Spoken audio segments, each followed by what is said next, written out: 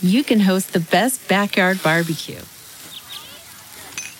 When you find a professional on Angie to make your backyard the best around.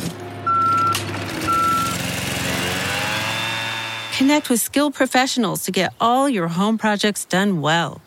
Inside to outside, repairs to renovations. Get started on the Angie app or visit Angie.com today. You can do this when you Angie that. It's Merriam-Webster's Word of the Day for August 29th.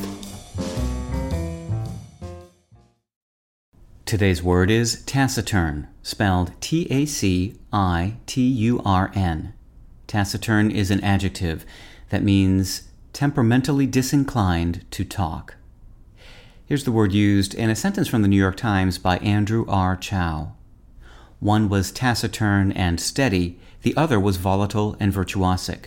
When Bjorn, Borg and John McEnroe met in the Wimbledon singles final in 1980, they provided a compelling study in contrasts, both in personality and playing style.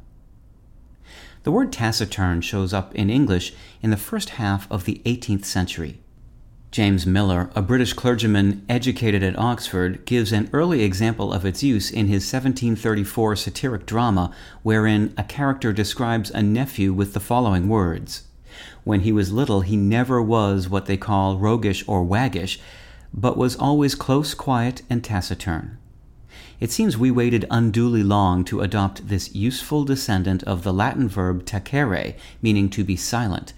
We were quicker to adopt other words from the tacēre family.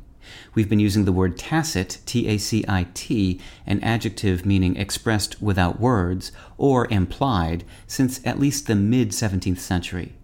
And we've had the noun taciturnity, meaning habitual silence, since at least the 15th century. With your word of the day, I'm Peter Sokolowski. Visit Merriam-Webster.com today for definitions, wordplay, and trending word lookups.